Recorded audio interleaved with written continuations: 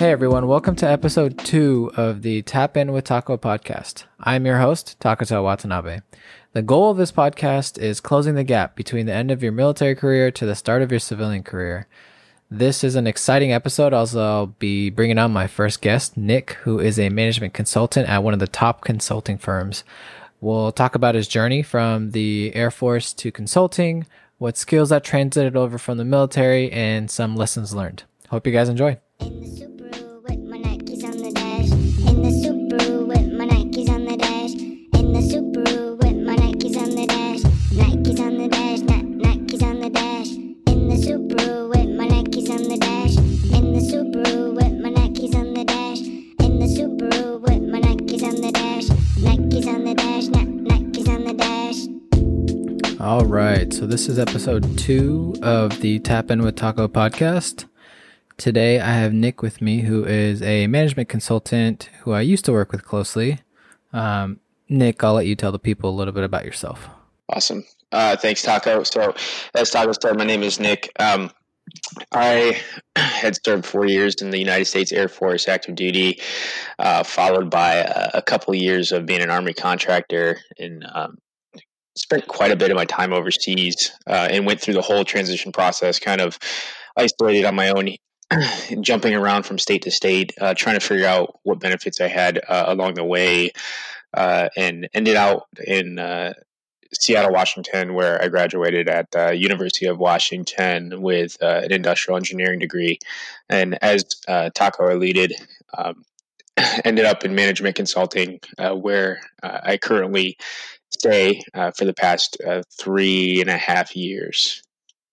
Were you still active duty when you were going to UW? No, definitely not active duty. My path to the University of Washington was probably the path of most resistance. Like, I had no clue kind of what I wanted to do when I got out of the military. So I was far removed from active duty. I would say about 5 to 6 years. Okay. While I was attending UW. How did you pick engineering as your major? What made you want to go to that route? A process of trial and error, to be quite honest. So I had to go through the associate's degree path after the military and the contracting work because I didn't really I didn't pay attention much in high school, and I honestly don't even think I remember doing a homework assignment my entire time in high school. So that resulted in me not having good grades and really kind of restarting my educational journey once I got out of the military. So it was just kind of me taking courses, like starting over from math, foundational math, like, and then English and physics, and being like, okay, I kind of like this. I don't really like this. I did like math. Surprisingly, because I was horrible at that when I was younger. But I was like, math is pretty cool. Physics is pretty neat. I can't really see myself majoring in physics or going this path. So it kind of funneled me into engineering. And then once you get funneled into engineering, you got the same kind of sub-process again of being like, holy crap, there's all these different engineering disciplines. There's electrical, mechanical, civil. Like, in me being the generalist that I am, I decided on the most broad engineering discipline possible, which is, in my opinion, industrial engineering. So I would say it was probably a 1 to 2 year process of me just taking courses at community colleges, and then persisting that even when I got into UW, I was still uncertain. And then just doing a bunch of research, like going onto their website, figuring out like what's the value prop for this discipline, what types of careers exist after this discipline once you graduate with it. What am I going to get out of taking this versus this? So it was a process of trial and error.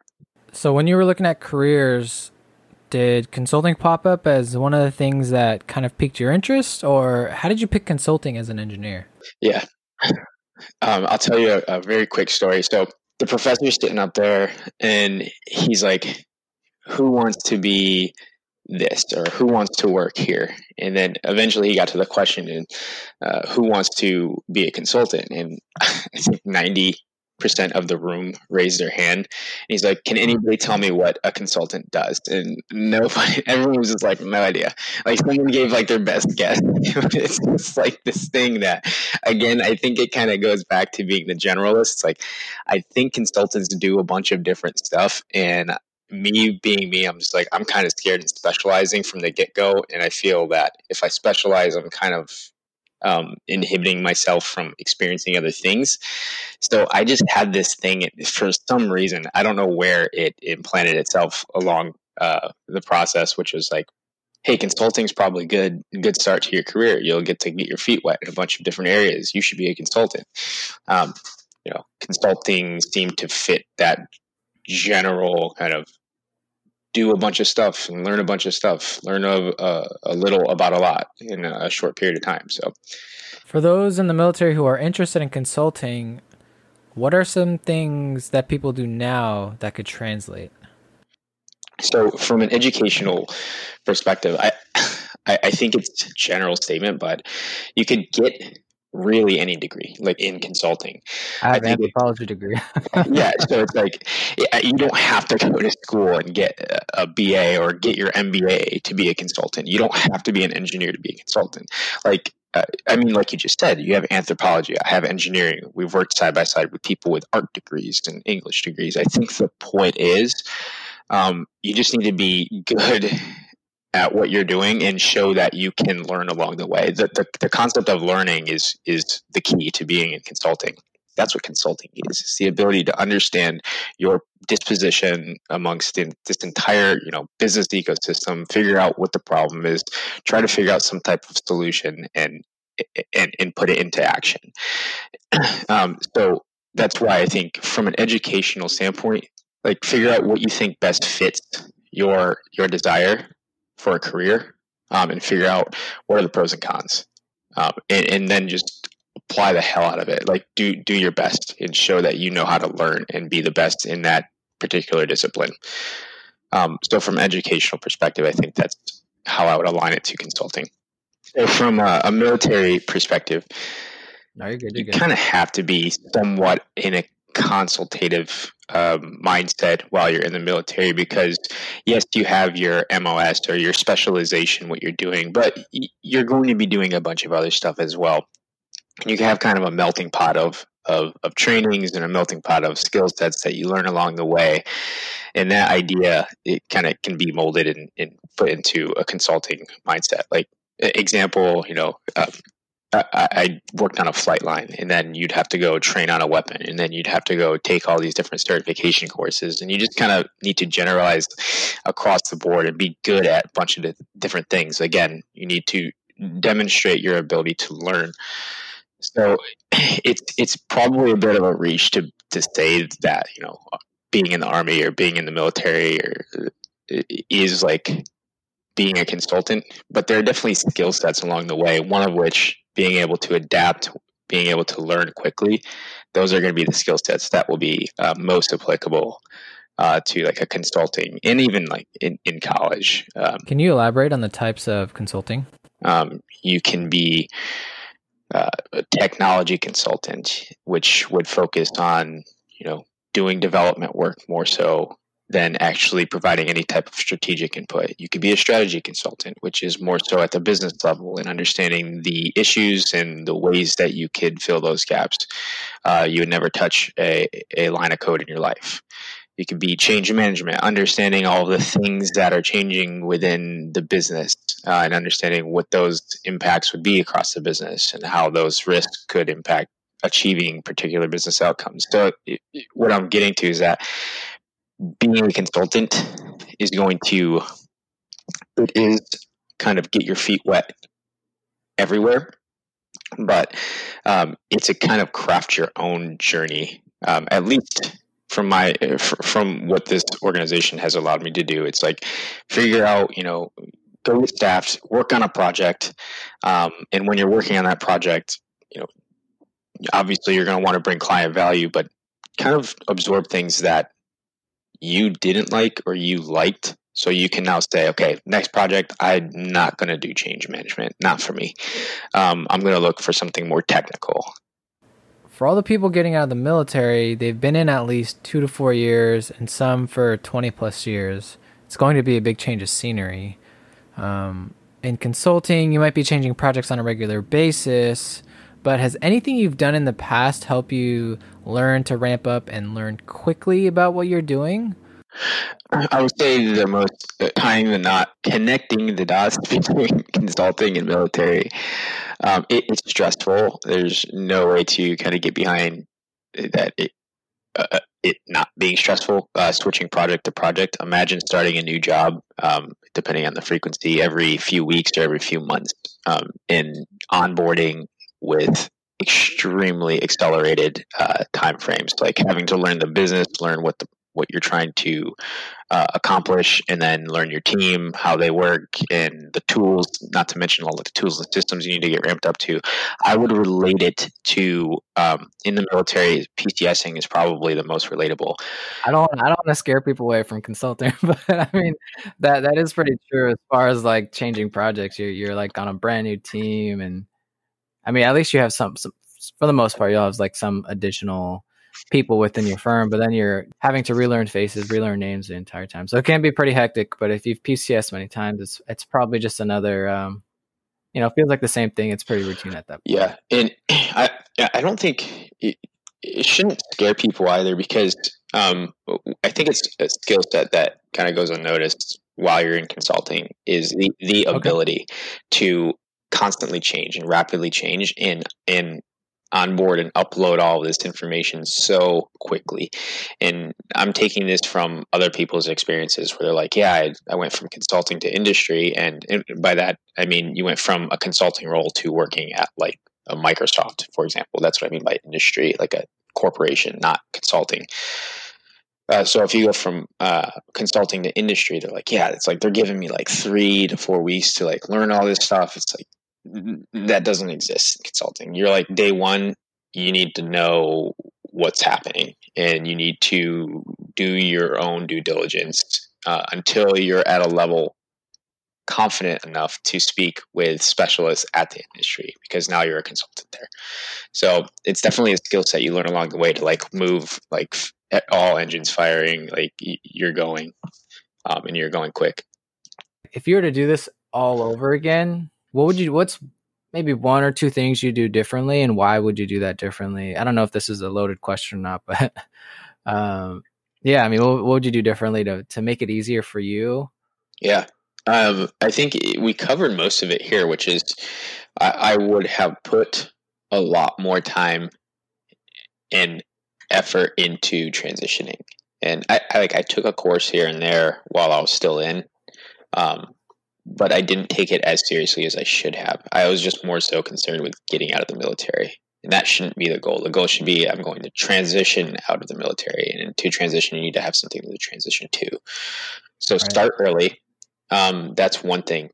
The other things, and I don't know if these existed at the time, maybe I just didn't understand how to access these resources enough, but there are a lot of platforms out there that exist. And I like to think that they exist because of the time frame of us being in the military. There was a lack of ability to gain access to this information, and some of those guys turned it into businesses. One, I don't know if we could give shout outs here or not, but 4Block is a great example of a platform to help active duty veterans, spouses transition. It's career transition readiness. So transition into a new career. They give you the platform to, one, educate you, and then 2, get you introduced to businesses, and even get your foot in the door with some of those businesses. Like, we've done mock interviews through 4Block for their cohorts, and I know that some of those mock interviews, end up turning into real jobs. So those types of platforms, utilize them to the best of your ability.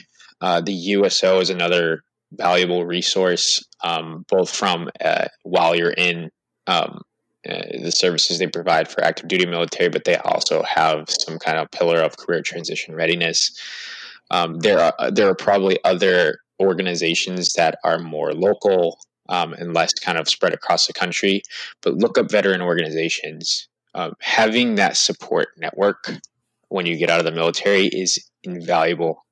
When you have just one other person, if it's just you and me, we could ping ideas off of each other and figure out, hey, I want to do this. What do you think?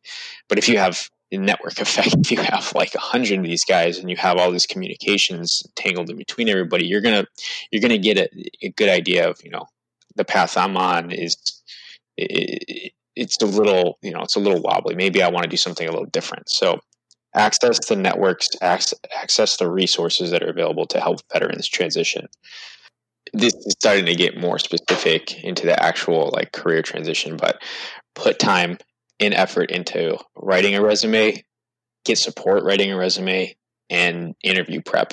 Those two things will definitely help you along the way in transitioning.